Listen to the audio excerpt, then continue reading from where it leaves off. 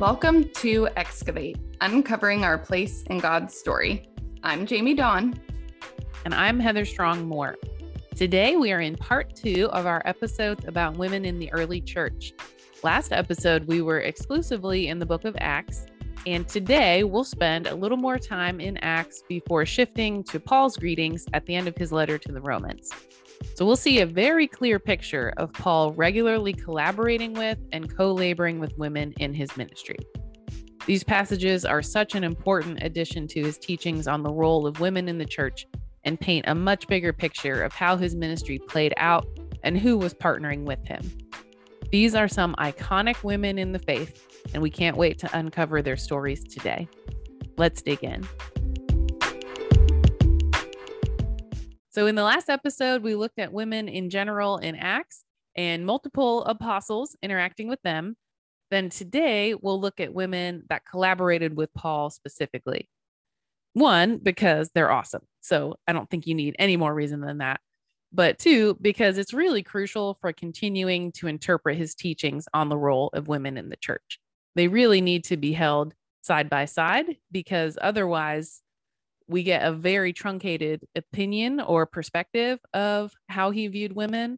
And they also have to be held side by side, because there's a danger that you could think he's just a big hypocrite. And as we talked about in our previous episodes about his teachings, we don't think that's the case. And so they really do need to be paired together when we're making sense of his teachings. That's so good. I think one of the things that I love about reading about these women is that, and it's just kind of an invitation for you to read along with us, because I think we get really excited about them. And if you're not reading along with us, you might go back and just see like, oh, it's just their name mentioned. Like we don't know anything else about them. But for me, there's something so beautiful about that, to know that God took note of these stories to write their names down forever, that even when we don't know necessarily a ton about their stories, we know that they continued. We know that there's a lot of reason that their names are mentioned, but it's such an encouragement to me that you don't have to do something flashy. You don't have to like be the most, famous Instagram preacher or something like that for the Lord to celebrate and take note of your work and the ways that you are partnering with God and with his people. And I think there's something so rich about just pausing over these names and saying, there's a reason these are here. And there's something just so wonderful about taking note and celebrating that their names are mentioned for us. Yeah, that's such a good reminder. Right. Because I do think sometimes we may feel like that's inadequate, or like, okay, that's cool, but what did they do? And for the record, there's plenty of men who are named just their names, and we don't have more information about them either. So that's not unique to women. But even just thinking about a letter, and letters were not easy or cheap to send. Like someone had to just carry it themselves and like risk shipwreck and piracy and robbery, and it just wasn't easy to send mail around in the first century.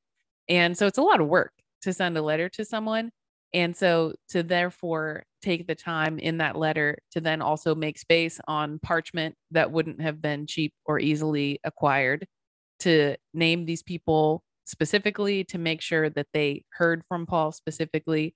That's a lot of intentionality, and that communicates a lot of value for sure on his part, that he wanted them to know. First of all, he remembers their names to start with, and maybe that in and of itself needs more just celebration, because he's traveling a ton. He's meeting a ton of people all the time. I've worked on 3 different campuses in campus ministry, and I'll forget names. I'll be like, which campus was that student on? Or like, I'll kind of like confuse it in my mind just from 3 different locations. And Paul has been to a ton, and again, has met a ton of people.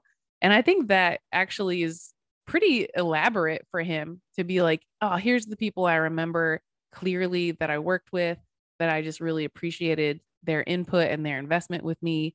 So that I think is very sweet and really special that he does want to name people and wants them to know he remembers them and values their time together. I think if I put myself in the shoes of the women in particular, like there's something amazing about that, knowing that they're on the other side of that, there was an experience where they had an interaction with Paul. And I just think about like they probably felt very cared for. And to, like you were saying, the fact that he remembers their names afterwards is not certainly not insignificant. There's been plenty of times where I've met, you know, maybe a leader who's like well respected, and I have said to people as a way of describing like, oh, I actually like really felt appreciated by them. Like I will say something, this is such a low bar, but I'll be like, yeah, he looked me in the eyes. Like he asked me a question about myself. And that's like a really sad low bar. Yeah. But to me, the fact that that is something that's like noteworthy says a lot. The fact that I have met other men in leadership in the church and outside the church where, you know, they don't give you the time of day. Talking to the person, the man standing right next to you or something. And so I just think about what that would be like to be one of those women that, you know, maybe describe Paul afterwards of like, yeah, he looked me in the eye. We talked about what God was doing through our house church, and like to have those kind of experiences with Paul where afterwards, you know, maybe a woman was talking to Priscilla afterwards and they were like, yeah, I got to meet Paul finally. Like, you're right. He is legit. Like he cared about what I was saying and really heard me when I was telling those stories about what God was doing. And I think there's something really like special about pausing and thinking about what it would be like to be in the shoes of those women and men. Oh, yeah, that's so true. And is, yeah, just a sweet picture when you actually think about it. Because he's not in the way that we would have now. He's not a celebrity pastor, but he like is traveling a ton. Like he has a heavy burden, I think maybe is a better way to think about it. Less celebrity and more just like a heavy mission that he has to spread the gospel in like the entire world as they knew it at the time. And to work with a ton of people, to invest in a ton of people, to try to raise up other leaders. So it wasn't just all on his shoulders. And that just is a lot of responsibility. And so I think about the ways that for him, he might be encouraging himself by naming all of them and being like, look at all these people who are in this with me, that I'm not actually doing this alone. This isn't just all on me. All of these people are super invested and have encountered Christ in a life-changing way, and they're in it with me. That's really powerful because it's so easy in ministry to feel alone. And especially, I think, as a head pastor or just in the role that he's in, it's very easy to think it's all on you. So I think it's not only encouraging for them, I could see it being really grounding for him to remind himself of like, look what God's doing. Look at all the people God is putting around me and raising up in every place the gospel's going forth. This is the Lord's doing, and I'm part of something bigger than just me. I'm feeling that so much of just those moments where you need that reminder of like, I might feel alone, but I'm actually not. And to think about like that the way that Paul, I think it says something about Paul to speak to like the earlier mention of like, is he a hypocrite? Is he just like a jerk who changes his mind and stuff? I think it speaks to the character of Paul that there's a diversity of people that he is connected to, and that, you know, it's easy sometimes to say like, I'm going to encourage myself by reminding myself of all the people who are like me, who think like me. But Paul has a diversity of people that he is surrounding himself with, who he's encouraging himself and each other in. And I think that speaks to the type of leader that he is and the kind of character that we get a picture of throughout his ministry. And I think there's something really fun about that. Mm-hmm. Yeah, that's beautiful. Yeah, and we'll keep unpacking that a little more when we get to the Romans greeting. So, all right. So we're going to spend a little more time in Acts first, like we said, and the much anticipated conversation around Priscilla is where we're going first. So we're going to be in Acts 18, and there's three different mentions of Priscilla and her husband Aquila. Some translations will translate her name Prisca. Not totally sure why. It's the same person. It's just different versions of the same name. So if in your translation you're seeing Prisca, it's the same person. It's a woman. Also, Aquila is a man. Like sometimes that wasn't always clear to me. Um, and it's clearer when you read it in Acts that it says specifically they're a husband and wife pair. But that's who we're talking about. So we're going to be in Acts 18. So I'm going to read first couple verses and we'll skip around a little bit to keep talking about their story. So starting in Acts 18, verse 1, after this, Paul left Athens and went to Corinth. There he met a Jew named Aquila, a native of Pontus, who had recently come from Italy with his wife Priscilla, because Claudius had ordered all Jews to leave Rome. Paul went to see them, and because he was a tent maker as they were, he stayed and worked with them. Every Sabbath, he reasoned in the synagogue, trying to persuade Jews and Greeks. So it keeps talking some about his ministry there in that region. And we're skipping down to 18 and 19. So he's planning to move on and go to the next area. And it says in verse 18, Paul stayed on in Corinth for some time. Then he left the brothers and sisters and sailed for Syria, accompanied by Priscilla and Aquila. Before he sailed, he had his hair cut off at Cenchreae because of a vow he had taken. They arrived at Ephesus, where Paul left Priscilla and Aquila. He himself went into the synagogue and reasoned with Jews. So we'll pause there to talk a little bit about their relationship at this point. So he meets them in Corinth. They have the same profession. They're all tent makers. And so they start working together and they start doing ministry together to the point where when Paul goes to leave Corinth to do another missionary journey, he's like, hey, do you guys want to come with me and help me plant a church in Ephesus?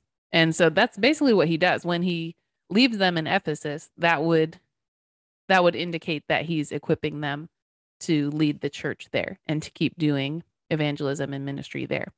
So we're seeing them all work together as a group, and they are always mentioned together. There's literally no individual mention of Aquila. Like they're just always mentioned together. They're always working together. They're with Paul together. And so this is just painting an important picture that they are friends for quite a while and collaborators for quite a while, probably around a year and a half, which is not a small amount of time, especially when Paul is sometimes only staying in one place for a few weeks and then moving on. This is a pretty extended stay for him. And so they just have a pretty extensive shared history and partnership in the gospel. I am so struck this time reading through this about the fact that they're in Ephesus, that like part of their leadership is there because of what we talked about a few weeks ago of the culture of Ephesus. So like we've talked about how the women there were a part of cult worship. And so they had to make sure to separate themselves. And I love that Paul was like, you know what will really help them do this is a woman who is teaching so well. And so there's just this really clear picture of like, it's not that he didn't want women to be a part of the church in Ephesus. It's that he wanted them to really be set apart for the sake of the gospel and to be very clearly consecrated for the sake of Jesus. And so to help them do that, he sent Priscilla and Aquila. And I think I'm so struck by that. And I love that it points to Paul knows culture really well. Like we see that in other places, and that he gets what it is to make sure that the gospel like is meeting the questions of that culture. And so I love that as a leader, he was like, I know how to meet the questions of this culture with a really good female teacher. Yeah, that's super cool. And I even was thinking about Ephesians 5 with the marriage passage. And is he potentially having them in mind as he's describing to them, here's what it looks like to have a marriage that mirrors the love of Christ to the world? I mean, he would know their relationship up close. Like they have all lived in close quarters, they've worked closely together, and he would know their example. And even like as he's writing about that to the church in Corinth, where they were all in Corinth together, we don't know for sure if he's having them in mind, but it's very possible that they are embodying that kind of partnership in the gospel in their marriage, and that he's then leaving them there as an example to that community that really needs that kind of role model as they're trying to figure out how to do that faithfully. I'm so, that's really precious to me because of what you said, like that I mean, it makes it clear that they are in some ways working together in their tent making and in sharing the gospel. So like a lot of rubbing shoulders together. So he, like you said, he just would have really known their relationship. And yeah, I think that's really precious to think about. Mm-hmm. I know. Yeah, I had never put that together. So I'm so glad you mentioned that to like tie his teachings in those places to the example that would have been set by these people he's partnering in the gospel with is so sweet. And it just is one of those moments where like, it's not to say that unmarried people have no imagination for marriage. And also for him to be able to describe the mystery of the union of marriage and the way that that parallels the church, like you have to see some good examples of that in order to have an imagination for the beauty of that mystery. And obviously that's Holy Spirit inspired as well. But I think Holy Spirit could have inspired him as he's watching his friends interact and see like, oh, this reminds me of the mystery that we're united to Christ. And so, yeah, that's just so precious. Mm-hmm. I love that so much. Okay, so continuing in Acts 18, so Paul has left them there to lead and build up the church. And so, let me see. I'm just wanting to make sure, yep, that I'm picking up in the right place. So picking up in verse 24 here, still in chapter 18. Meanwhile, a Jew named Apollos, a native of Alexandria, came to Ephesus. He was a learned man with a thorough knowledge of the scriptures. He had been instructed in the way of the Lord, and he spoke with great fervor and taught about Jesus accurately, though he knew only the baptism of John. He began to speak boldly in the synagogue. When Priscilla and Aquila heard him, they invited him to their home and explained to him the way of God more adequately. So, Apollos is a pretty big figure in the early church. Paul talks about him. I'm trying to remember which letter it's in, where he kind of is saying there's almost like competition between him and Apollos that other people are generating, and he's squashing that essentially. That he's like, some people say they follow Apollos, some say they follow Paul. He's like, that's dumb. That's not what any of this is about. But Apollos becomes a very effective apostle and leader and missionary in the early church, and Paul mentions him multiple other times. And so here we see him coming to Ephesus. He knows about Jesus, but it seems like he doesn't know yet about the resurrection and about the coming of the Holy Spirit specifically, that he's kind of preaching a baptism of repentance, but not a baptism of receiving the Holy Spirit after conversion. And so what's interesting is Priscilla and Aquila invite him over, and it just says they instruct him in understanding the gospel more fully. It's not Priscilla makes food while Aquila talks to Apollos. It's the two of them. And it just seems very clear that they're both instructing him in the gospel, which means that Priscilla is exerting authority over a man and is like speaking with authority, teaching with authority for the sake of the gospel going forth. And so when we've seen Paul's teachings that seem like he's saying women can never exert authority over men, and yet we have this very prominent and like endorsed woman that Paul has worked with and loves and greets warmly in 4 different letters, she's exerting authority over man. So there just has to be more going on, as we've talked about in Paul's teachings, than this prescriptive everywhere, always, women are never to have this authority. Because here we have one of his friends and colleagues exerting it in a very positive and healthy way. That's so good. And I just think it's important to say here, and we'll see it again in Romans, but there's a reason, like it's actually very significant that Priscilla is mentioned first. And so like that's a part of that time period, is that if you would mention the woman's name first, like you wouldn't really do that. And the law of first mention would be like that the first person mentioned means that person is kind of more significant. And so in my mind, there's reason to think like maybe like Aquila is the one who is kind of tagging along while Priscilla is the main teacher.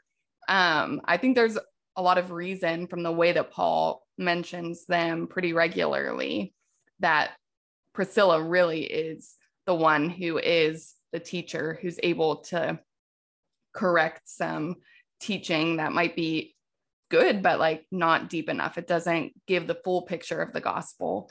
And I think I've always loved that about her, that there's something about the way that she understands the gospel that invites people into the depths of God. And I think there's an invitation for us as anyone who teaches the Bible, but especially as women, to like take that invitation to say, I want to know what the full picture is. And I think it's significant because so much of the First Corinthians passages around women are around spiritual gifts as well. And so the fact that Priscilla is able to say, like, I'm going to help you understand that the Holy Spirit you can't preach the gospel without also including the Holy Spirit, feels important after thinking through the way that spiritual gifts are such a significant part of maybe why women are supposed to stay silent in the church in Corinth for a time. And so the fact that Priscilla is able to bring some correction into like the Holy Spirit is vital to our understanding of the gospel, I think is really important there. Yeah, I love that. That's really beautiful. And as we're thinking about how was Paul telling women to exert authority or not? As we have talked about, it's our belief that he's telling them don't dominate, don't exert power over. And I think Priscilla is living out really healthy authority and rightly ordered authority, where she has more knowledge, she has more revelation than Apollos does.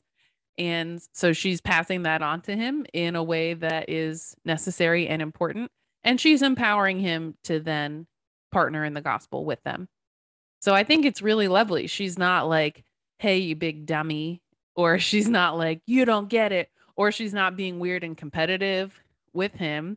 I think she is really living out what Paul was teaching about partnership in the gospel, and that we're called to do this together side by side. And so she's giving him very important and necessary corrective and instruction, and doing that in a way that then causes more people to know Christ and causes the gospel to go forth in a more powerful way.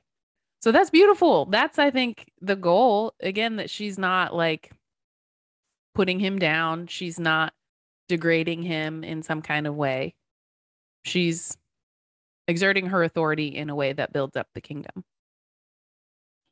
I think like when I look at how Apollos is described, like you were saying, she's not saying like hey, dummy, come over here so I can like help you understand this better. We get a description of Apollos that's really positive, that he is like eloquent, competent in the scriptures, that he had been instructed, and that he's fervent in spirit. Like he is zealous. And so they're like, this is important that he gets a fuller teaching because he's gonna do amazing work. So let's make sure it's like the fullest picture of the gospel. And I just think about what it was probably Luke having a conversation with Priscilla and Aquila about their, like that moment for him to record it in the book of Acts. And I think there's something kind of maternal about that leadership, to be able to say, listen, he was so zealous. It was amazing. He was really eloquent. He taught the scriptures really well. But he just was missing this one piece. And so we brought him to our house and we told him like what he was missing. And to think about the kind of leadership that was, to like describe it in that way to Luke probably, is, I think, it's so pastoral, but there's something very maternal about it when I think about it. Yeah, that's super sweet. That's so interesting. Because, yeah, it probably was them talking about it, because the only other person that would know about that conversation is Apollos. And I don't think he's that arrogant that he's like describing himself in the third person of like, was so articulate. Like that would be weird if Apollos is talking about himself that way. Like the way that it's described is someone else describing him and then their conversation. So yeah, I love that. I think that's really beautiful, and just a beautiful example of hers and Aquila's attitude towards other people, that it's just really positive. It's really affirming, and they're building up other leaders in the church. That's lovely. That's the goal. And we see it bear fruit, like, because like you said, Apollos is well known. And I think there's something about that for me that's so encouraging, of thinking about just the risk and the courage that it takes sometimes to say, actually, like, I think I have to, like, teach this man that they might be missing something. I think we see that as like, oh, of course they would do that. But I think it's courageous to be like, this guy's zealous and he's doing good stuff, but we see that there's something important that he's missing. And so we want to help him preach a fuller gospel. I think there's something really courageous about that. And so for God to honor that with a really wide reaching ministry of Apollos, I think is significant. Mm-hmm. Yeah, that's so good. Okay, we want to talk a little bit about Priscilla's role in the authorship of the book of Hebrews, which is a little bit of a mystery book. It doesn't have a stated author. So there's just kind of different speculation that's grounded in, historical and archaeological and like literary basis. So there's a couple different theories about who authored the book of Hebrews. So Jamie, do you want to start by sharing the theory that perhaps it was Priscilla and or like perhaps with Aquila? Yeah. So when you think about the book of Hebrews, a lot of times I think people have attributed it to Paul. Just that was like kind of a basic, he wrote everything else, probably, this is very deep teaching. But when you look at what's included in Hebrews, it doesn't sound like Paul. It's not the same kind of teaching. It obviously is the same like gospel, of course, but the way that the things are drawn out is very deep. And it just is different. It's not Romans, I would say, is like Paul's kind of deep theological book, and it doesn't read the same as Hebrews. So I think to say it's Paul is honestly just a little bit lazy. And so we don't really know who has written it. But there's a lot of scholars who would say probably Priscilla. And I think when we see the kind of teaching that she does with Apollos of correcting and kind of adding to helping him understand the fuller picture of the gospel, I think that's what the book of Hebrews does. And so I think there's a lot of reason to say this sounds like the kind of teaching that she did. And I will be honest and say for a long time, I only heard people kind of like liberal scholars who maybe wouldn't have the same value of like the word of God say that Priscilla wrote it. And probably within like the last 5 years, I was having a conversation with a woman who I really respected. And she was like, well, I definitely think Priscilla wrote Hebrews. And I was like, you do? Me too. But I only like, it was someone who was definitely theologically just very grounded. And so it felt like new permission for me to say, I know there's definitely conservative scholars who are saying, you know, not in a way that's reaching, but in a way that's saying, how have we made decisions in that kind of like, we've added layers onto things. And so we've decided, well, of course, like a man wrote every other book of scripture, which is why I think it's important that we've drawn out women writing psalms and songs to the Lord, because we do have examples of things that have been written and or sung by women being included in the scriptures. And so it's not, I think to say nothing from a woman is included in scripture is just not accurate. So I think that's part of what has been really rich about kind of uncovering some of those pieces where women's words have been included, has been, it kind of adds to the credibility of Priscilla writing Hebrews for me. Yeah. Yeah. I think that makes sense. I think it's really interesting. And yeah, totally agree.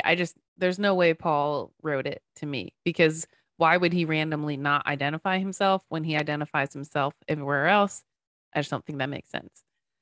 So another theory that I've heard that still actually relates to Priscilla is that Apollos wrote Hebrews. And there's some basis for that in terms of, I heard this from a seminary professor in one of my classes, and it's been a while. I don't remember all the details of why he said that. There's some elements where I think early manuscripts of Hebrews were all located around Alexandria. So it's some like geographic location stuff of where Apollos was from and where he spent a lot of time. So even if it was Apollos, it's still heavily influenced by Priscilla's teachings. That like, and there's specifically parts of Hebrews, the book of Hebrews, that talk about Pentecost and the coming of the Holy Spirit, that he would have, if it's him, he would have learned that first from Priscilla, and probably most thoroughly from Priscilla. So either way you slice it, whether it's Priscilla herself, whether it's Apollos, there's a lot of evidence to say that she was involved and or directly wrote the book of Hebrews, which I just think is really powerful and something that should be highlighted and really celebrated. Yeah, I think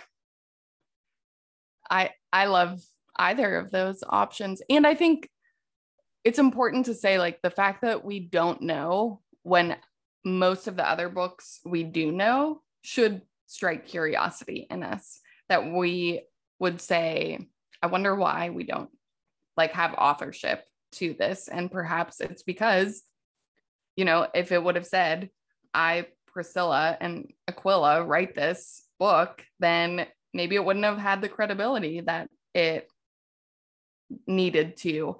And so I think either way, the fact that we don't know should at least stir a curiosity in us of like, why don't we know that? And what are the possibilities for it, of maybe collaboration, that like all three of them got together and wrote this together to make sure that other people weren't in the same position as Apollos of not knowing the fullness of the gospel.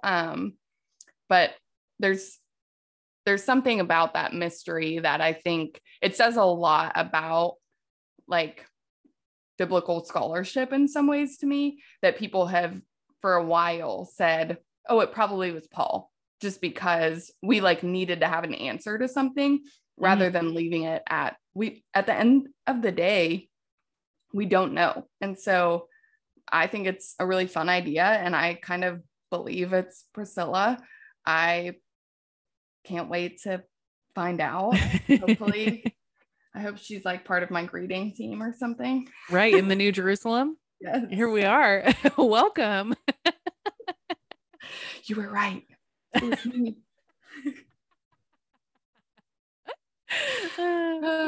Love that.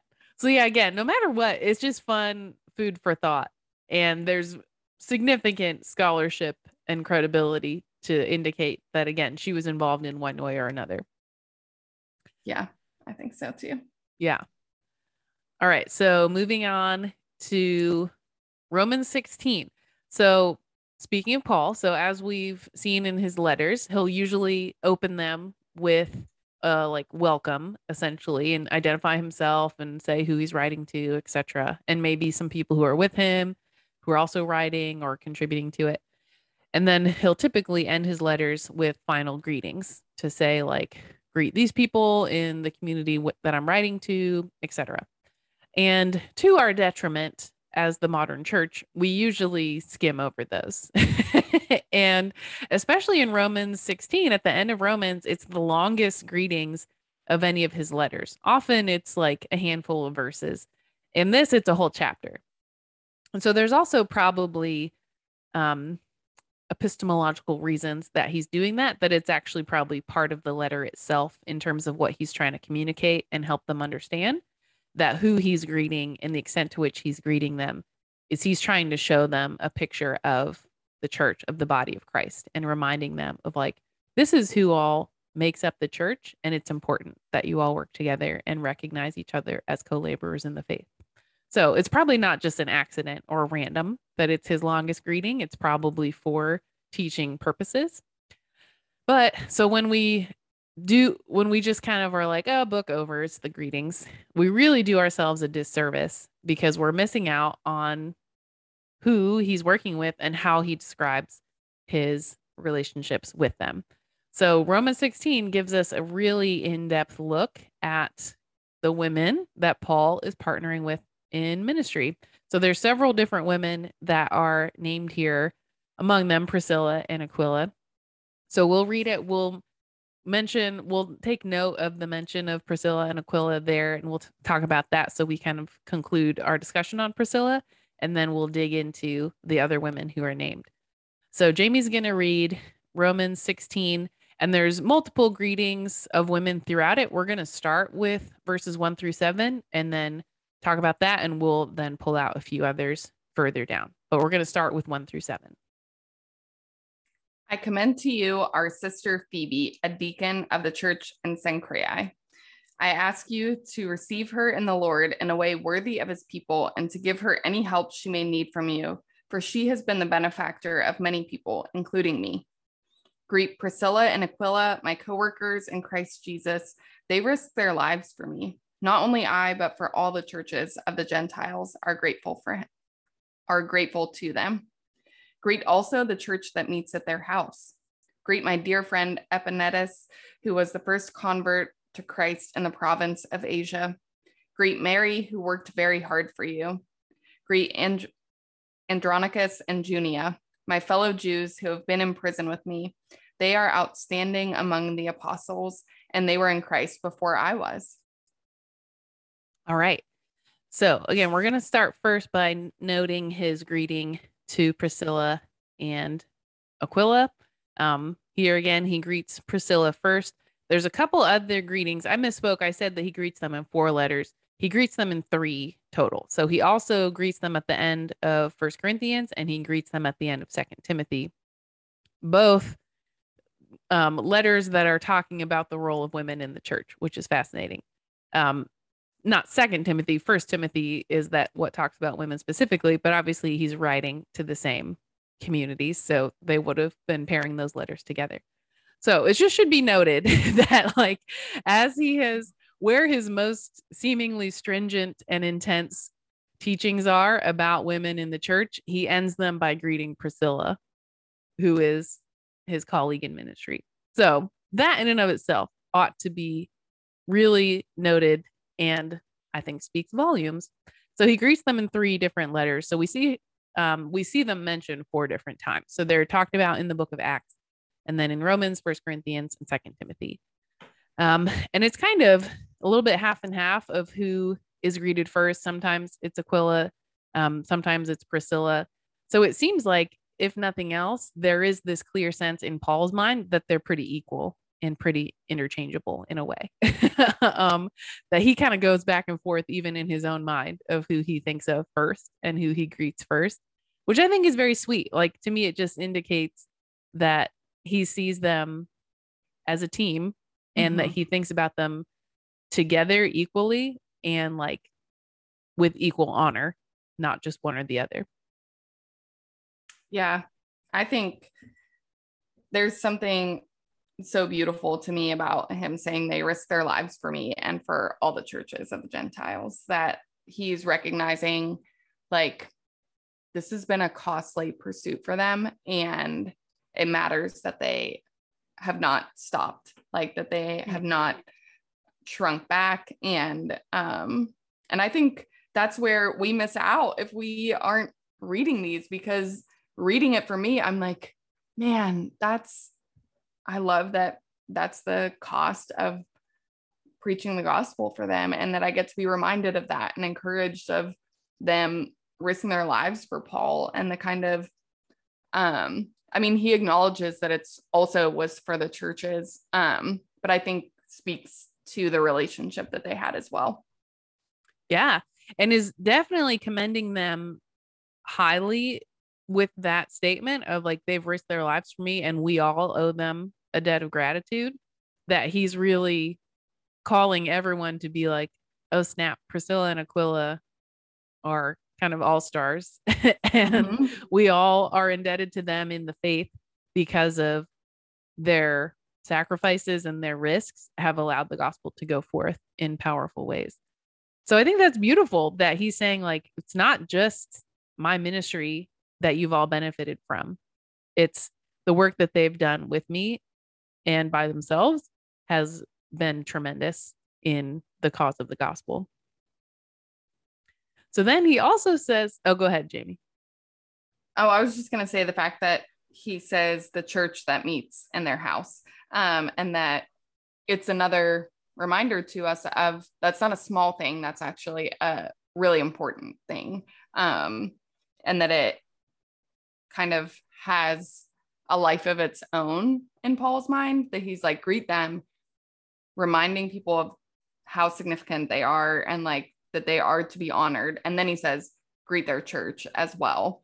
And I think, yeah, just points to Lydia that we were talking about last week, of the ways in which that can seem very small and kind of like she's just hosting a Bible study in her house and making the treats for it, but she's also probably leading it. And so yeah, the fact that the church that meets in their house is mentioned reminds us of the way that the church was gathering in that time. Exactly. Yeah, that's in verse 5. I think that's so huge because it's giving us this picture of, we know they're leaders, and like when they invite Apollos to their home, it's to give him instruction in the word, in the gospel. And so therefore, and like that's giving us a clearer picture that as we're seeing other women named as churches meeting in their homes, that it's very likely indicating that they are either leaders or co-leaders of those churches and exerting authority in those contexts. So yeah, so this is a really important window into what that means when Paul says the church that meets in their home. Yeah, that's good. So backtracking slightly, so we want to talk about Phoebe. She's also a really interesting all-star and really interesting figure. So she's described as a deacon. Paul calls her a deacon. Some translations might say deaconess, which is fine. Like, that's not bad, but you could kind of take from that like, oh, she's a female deacon, which maybe means she's only doing women's ministry. I think perhaps that's what people would extrapolate from that translation. And the Greek word is diakonos, and it's gender neutral. It's just Yeah. one word. There aren't two, it's not gender specific, and there aren't two versions of it based on whether it's talking about a man or a woman. It's just the same word for everybody.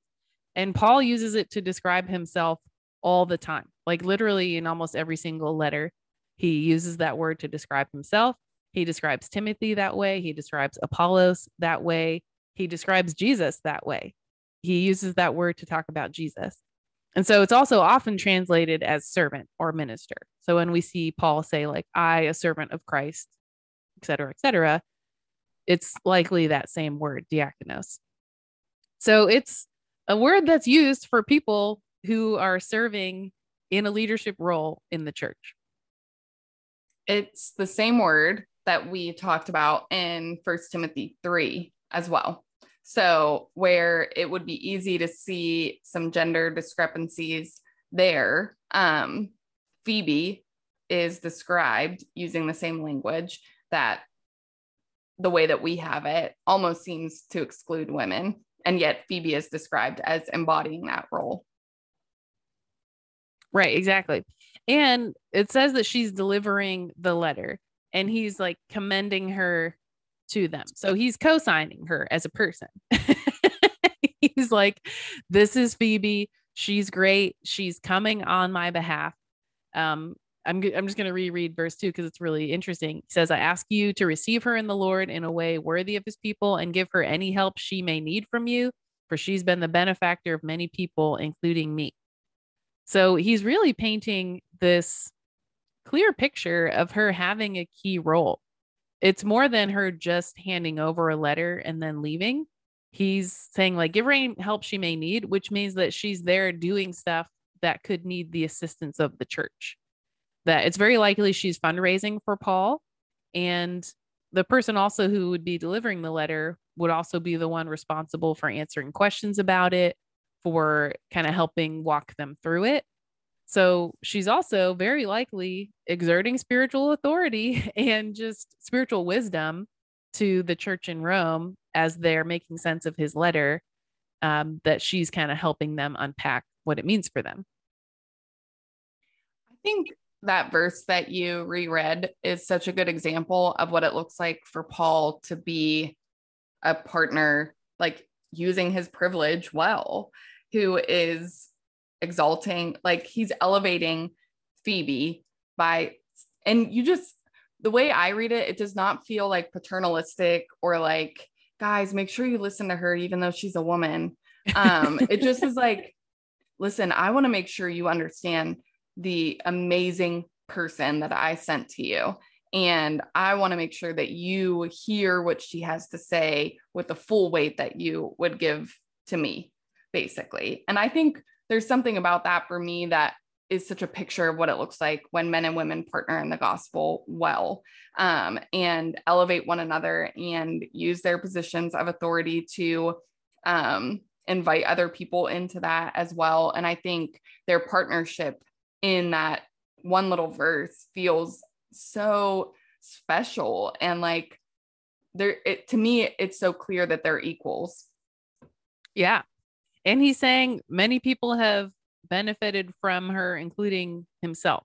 So he's kind of describing her in the same way that he's describing Priscilla and Aquila, of like, I'm indebted to them. They've gone to bat for me. They've protected me. They've encouraged me. They've given me the support that I needed. And he's really showing this, I think, very sweet posture of humility and appreciation, that he's not kind of self-aggrandizing and like, oh yeah, they gave me the help I needed, which I definitely deserve. I'm not going to think twice about. I appreciate that Paul, I think, is just very grateful and has this humble spirit towards these people of acknowledging they didn't have to do this, and they did. They've been a benefactor to me. They risked their lives for me. And because of that, I love them. I appreciate them. And I want you to do the same. So I think that's really beautiful. And like across the ages, he's telling us that like we as the modern church owe them a great debt. we as the modern church have benefited from the foundation that they laid. And that's making me really emotional. I think that's really powerful and special. We tend to assume like that's only for the readers of the letter at the time. And yet we will apply the rest of the letter to ourselves. So why not this part too? Like, why not apply this exhortation to us of acknowledging he's commending her to us. And we owe them a great debt of gratitude. And we stand on the shoulders of giants. I just think that's really beautiful. I love that. Even thinking about just all of these, like you were saying, like Priscilla and Aquila, all the churches of the Gentiles, like, oh, that's us. That's like, us. Yeah, it makes it just so noteworthy of like, again, it's worth spending time reading these, diving into like, what does it mean that Paul actually mentions them, and what can we glean from their stories, even the little bits that we have from this. Mm-hmm. Yeah. Anything else about Phoebe? Okay. So she's a great. So in verse 6, I believe, we see him say, greet Mary, who worked very hard for you, or who was labored for you. So that word that he's using, that worked very hard or labored for you, he uses that word all the time to describe his work in the gospel. So here again, it's not this sort of condescending or paternalistic of like, she's worked really hard, like as best as she could with her feeble feminine ability. He's saying like she busted her butt for you guys in the way that I have also busted my butt constantly for Christ. And this is what's interesting. So he uses this term about himself all the time. And then in the greetings here, he actually only uses them to describe, every time he uses it, it's to describe women who are working with him in the faith, which is fascinating. And I don't think you can make the case of like, oh, it's therefore only about women's work or women's ministry, because again, he says it about himself the rest of the time. So it seems like an intentional elevation that he's giving them of saying like, in the same way that I labor for you in the gospel, these women are laboring with you in the gospel. And we'll read the other women who are mentioned. There's 3 other women of whom he uses that same phrase of they've worked hard for you, they've labored for you, and have worked side by side with me and others in the gospel. That's so interesting. And yeah, like you said, I mean, we see that a lot. Like Paul regularly is saying it's part of him sharing his love for the church when he says that. And so I think for him to use that word about these women is speaking to like not only their kind of status, but also the heart behind what they're doing. And I think there's something to me that's so precious about that, because it seems to me that when he uses that word, it's such a way for him to say like, oh, I long to be with you. I'm really laboring on your behalf. And for him to say that about someone else, I don't think it's him like using that word lightly. Mm-hmm. Yeah, that he's putting their efforts on par with his. And I love what you drew out there, Jamie, that it is always tied to deep love for God's people and deep love for the Lord. And so I think this is another expression of appreciation and honor of saying like, in the same way that I am so compelled by the love of Christ to pour my life out for the church, these women are experiencing that and exhibiting that as well. Yeah. So beautiful. I hope that y'all are feeling an honor and a gentleness from Paul in this passage that we just, I think, have a really hard time imagining or associating with him because of all these other passages that we've discussed at length. And so I hope this is helping us reframe a little bit of just his attitude and his heart, because I do just see so much gentleness and respect and love and mutuality in these verses. Mm-hmm. So continuing, verse 7 is very interesting. And here's why.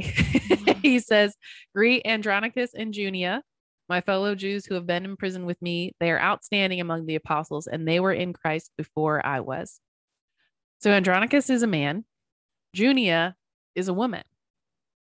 And this is a woman who he's describing in such glowing terms. This is, again, one of the longer verses where he's really describing that they were imprisoned for the gospel, which would mean that they were high profile. You're not imprisoned if you're just kind of doing your thing. But you're imprisoned if you're probably preaching, if you have some kind of public, just like movement for the gospel, if you're leading in some way. And that he says they are outstanding among the apostles. They were in Christ before I was.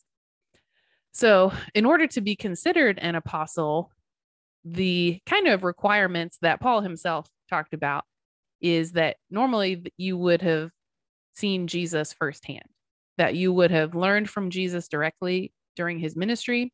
Paul talks about in 1 Corinthians 15 that he says, like, last of all, I am one of the apostles. I'm least among the apostles. And I think it's partly an expression of humility, but also literally he came to Christ late, and he did see Jesus because Jesus appeared to him in a vision after at his conversion, but he didn't directly learn from Jesus during his earthly ministry. And so Paul is actually fairly quick to give honor and respect to people who did walk with Christ and learn from him. And so usually the term apostle is pretty specific. Now we do use it a little bit more broadly, depending in different denominations and traditions. Some don't really use it at all. But normally, especially at this time that Paul's writing, it's about people who were kind of specifically commissioned by Jesus and who directly learned from him and were then commissioned into ministry by him, and who were teachers. I don't think there's any apostles who weren't teachers and leaders. So that's a really big endorsement and a really big description that a woman is an apostle, and that Paul is just talking about her in glowing terms. Here's what's interesting. Depending on your translation and when it was printed, for a long time, the name Junia was translated Junius, and that's a masculine translation of the name. Here's why that's problematic. Junia is a Latin name. When it's translated into the Greek, Junius is like a Greek masculine form, but that name doesn't exist in the masculine form. So it's just literally impossible. Junius is not a real name. It would be like my name, Heather, like them trying to make it like Heathrin for a man. Like, that's not a name. That's not a name that exists for men. Maybe we should get it started, but right now, let us know if you're in the baby naming process. You want to name your son after me, I would welcome that. Not opposed. Young Heathrin. But all that to say, Junius is a made-up name. So it's actually had to have been a deliberate choice by Bible translators. Perhaps it started as a mistake and like it was a typo, but why would it be a typo of like, oh, we're going to write it this way in a name that doesn't exist? So it was probably, unfortunately, an intentional decision by Bible translators to make it in the masculine form because they were uncomfortable or just disbelieving that a woman could be an apostle. So either they didn't like it and they deliberately changed it, or they just were like, oh, I don't see how that could be real. It must have been a man. We'll kind of make it sound masculine. So one is a little more nefarious. One is maybe a little bit more benign, but either way, they changed it. And so for a long time, people thought Junius is a man. And now, thankfully, with more modern translations, they're correcting that most of the time. So now it's Junia, which is a woman. But I think it's pretty bogus that for a long time, this female apostle was really erased from scripture. Yeah, it's just so wild to think like that wasn't even a thing.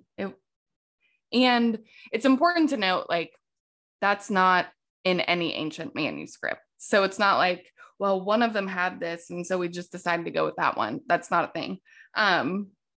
It didn't happen until later. And even the translations, it didn't happen until later. Most like very early translations, it was still Junia. And it's interesting to note what was happening around the time period of when that shift really started to happen. And it was in like the 1890s, 1880s.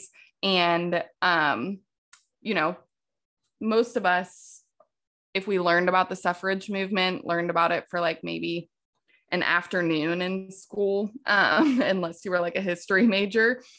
So we just think, you know, that happened for like a couple days. They had like cute marches in front of the White House and in England. But it decades long of conversations and a movement.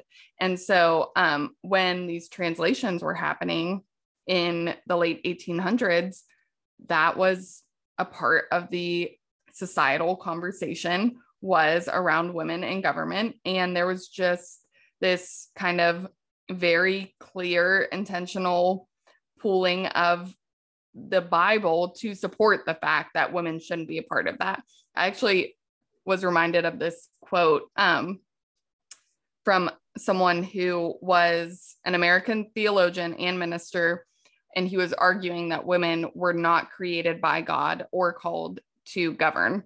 We're not created to govern and nor called to do it. I guess he probably believed women were created by God. He predicted if women started voting, their brains would swell and they would eventually lose their femininity and their morals. So, so interesting, but it gives us a picture into like the theology of that day, that this person was like a very significant theologian and minister who was saying these kinds of things and kind of using this argument of like, women aren't created to do that. Like their brains will get too big. What will we do?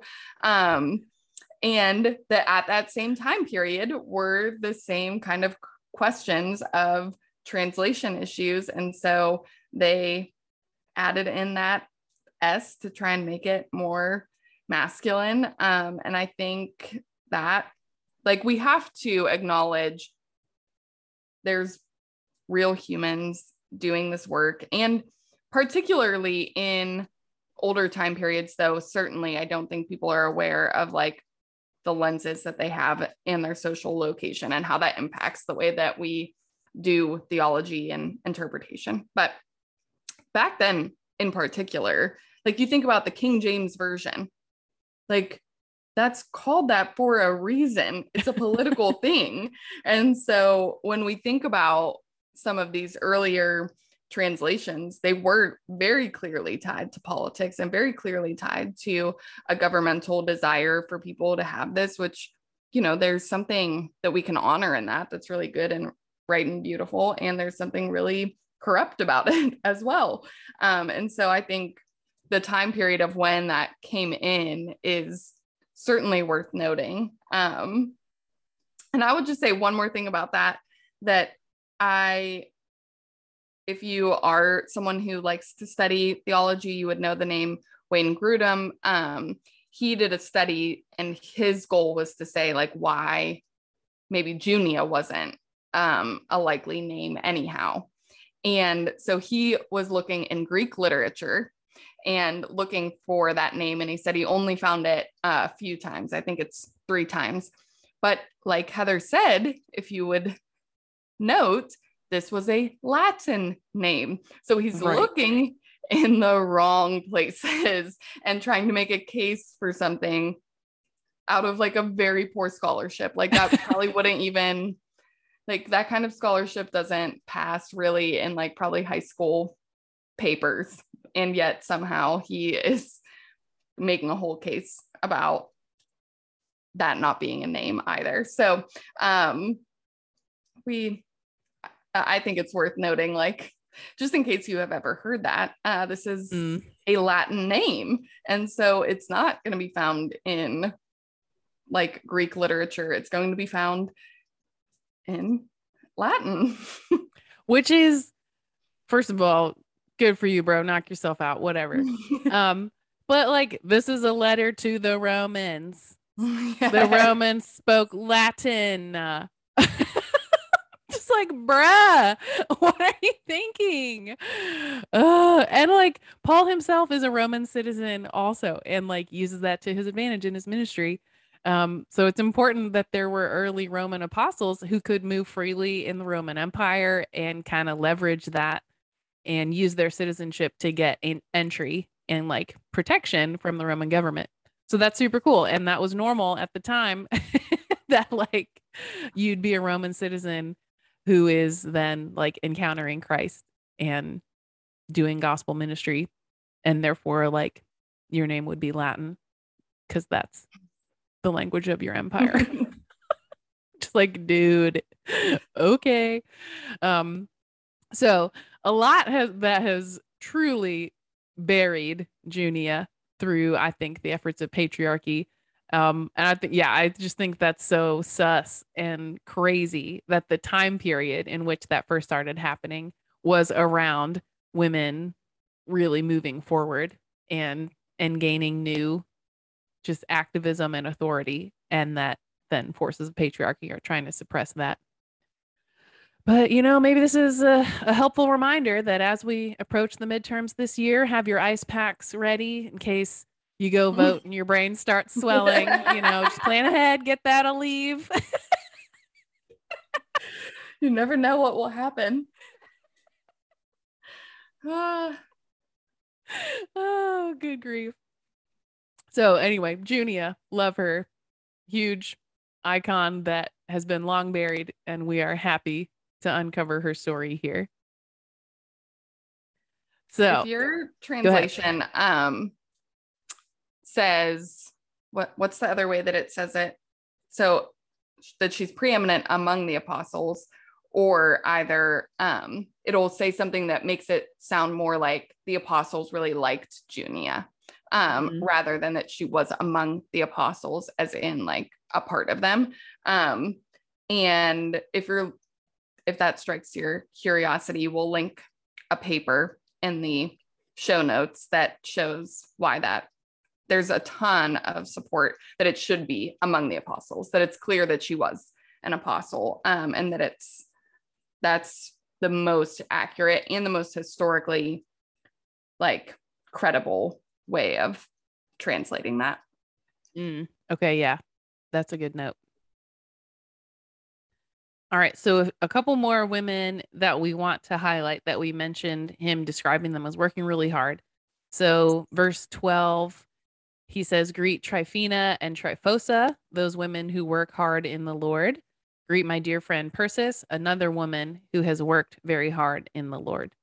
So especially for the first two names, these names aren't familiar to us in our modern English, so we might not know that they're women, but they are women. And it seems like they're twins. Is that right, Jamie? Yeah, there's like some historical evidence of that. So in the same way that a lot of people like to name their twins kind of, the same first letter of their names, I think it's so cute. Personally, I'm just like, oh, that's really sweet. The twins who are preaching the gospel together. That's terrific. So shout out to any twins that are listening. You've got some biblical comrades here. Yes. So both times he describes these three different women, and he says they worked hard in the Lord with Persis. He says another woman who's worked very hard in the Lord. So Paul is just really acknowledging their labor in the gospel and reminding everyone else of their labor in the gospel, which is just really powerful. And then in verse 13, he says, greet Rufus, chosen in the Lord, and his mother, who has been a mother to me too. And I just think that's really sweet. I love that language. And as we've talked about biblical mothering and what it looks like to exert God's maternal love and express God's maternal love towards our own children, or just to those that are not biological children, but that we are loving as though they were. I think this is so sweet that Paul himself has experienced that, of the mother of another member of the church, of Rufus, loved him as though he was her own son. And I just think that's so special, and it's clear that that really made an impact on him, and that he just wants to celebrate the ways that she's cared for him. I think there's something so honoring about that. It brings such dignity to that mothering role that he's sure to include it. And I think we kind of like brush that off so easily sometimes, of like the church mothers, and kind of we take it so for granted that they're just going to be there, like we've talked about in other times. And I think for him to not do that, but to say, it matters to me that she has mothered me really well. Mm-hmm. I know. I just think it's really lovely. And then he mentions one other woman. Actually, yeah, I think he actually mentions a couple women here. I'm trying to make sense of the names. So he's in verse 15. He says, "Greet Philologus, Julia," which would be a woman's name, Neuris and his sister, and Olympus and all the Lord's people who are with them. So just a couple other women here that he's just pointing out. And so it's just painting this comprehensive picture that Paul is collaborating with women, that they are playing an important role in the church, and it's important enough that he's referencing them. And so then I want to point out one other greeting that ties in with all of them. So we mentioned that Priscilla and Aquila are mentioned in two other books, because I just wanted to note that it's not only in Romans that Paul does this. This is the primary place where he does, but it's not just here. So like we said, in 1 Corinthians and 2 Timothy, Paul greets women. And then in Colossians 4, verse 15, he says, "Give my greetings to the brothers and sisters at Laodicea, and to Nympha and the church in her house." So again, we're seeing a woman who is very likely leading a house church, and someone that Paul is building up and encouraging, and like sending his appreciation and love for the work that they're doing. So I just think this is so important for us to see that Paul's teachings can feel very harsh and like black and white. And yet we're seeing in his actual practical lived ministry, he's collaborating with women all the time and encouraging them in that collaboration, and expressing his love and appreciation and honor for the work that they're doing. So there's just so much more that's taking place here in the early church. And if we're not reading Acts, and if we're not reading his greetings, we don't get a picture of that. And so I do just think so much of our theology that we've based on some isolated teachings of Paul have been really impoverished, because we're not couching it in his wider ministry and his wider writings. Like, this is himself saying this, writing this, naming these people. It's not just other people. You know, a little bit of Acts is Luke, just like documenting what's going on. But then in all these greetings, it's Paul himself. He's voluntarily naming them and is voluntarily elevating their profile, essentially, in the early church. So this is just really giving us a much clearer picture of the real appreciation and respect that Paul has for women who are laboring with him in the gospel. I hope that our listeners would be able to like have that curiosity that is firing right now. Like, I wonder all the places where I haven't noticed who Paul names, because I'm thinking, I can't remember now. I'm pretty sure this is in 1 Corinthians somewhere, where he just mentions Chloe's household. And so he's talking basically about like believers in Chloe's house. And that is a female name at that time period as well. And so there's many places where it's clear that Paul is in ministry relationships with women.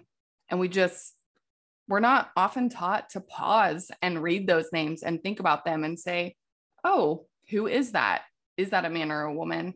So I hope that there's something that causes us to just pause and celebrate those stories. That there's so many people that aren't named in scripture that we have to take it seriously when there are people who are named. And I think this has been such an invitation to do that and to really have that curiosity that's inspiring. I know. Yeah. And again, I hope that this just helps us reframe for anyone that has felt hurt by Paul and just cringes when they hear his name, and cringes when some of his writings are brought up. I hope that this evens out some of our experience with him and our perception of him, and that we have been able today to receive the gentleness and honor and love that he's clearly expressing for his sisters in Christ and who he calls fellow laborers in the gospel. And we hope that this has just given all of us even more role models to emulate and learn from and look up to and feel gratitude for.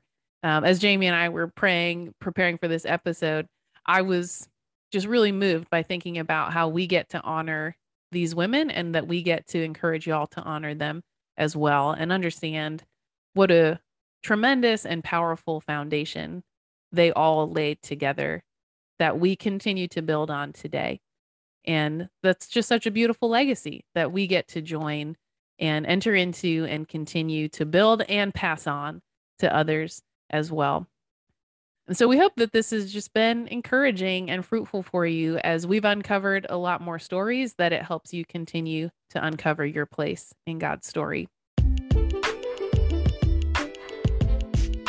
This has been such a good way to uncover those stories. And I, just like you said, Heather, I hope that it encourages all of us to think about the ways that the Lord honors our stories, the way that as we uncover our place in God's story, that our names are written in the book of life and that he keeps track of those things and he honors us, the ways that we are laboring in whatever God is calling each of us to. And so I hope that it just brings such dignity and honor to whatever God is calling you to as you uncover your place in God's story. We'd love to hear how this has impacted you, maybe someone that you have a new favorite hero of scripture. Let us know by DMing us on Facebook or Instagram. You can follow us there at Excavate Podcast. And we do have a Patreon community, so you can support us. And it's just another way to encourage our content. So thanks for joining us today, and we look forward to digging in soon.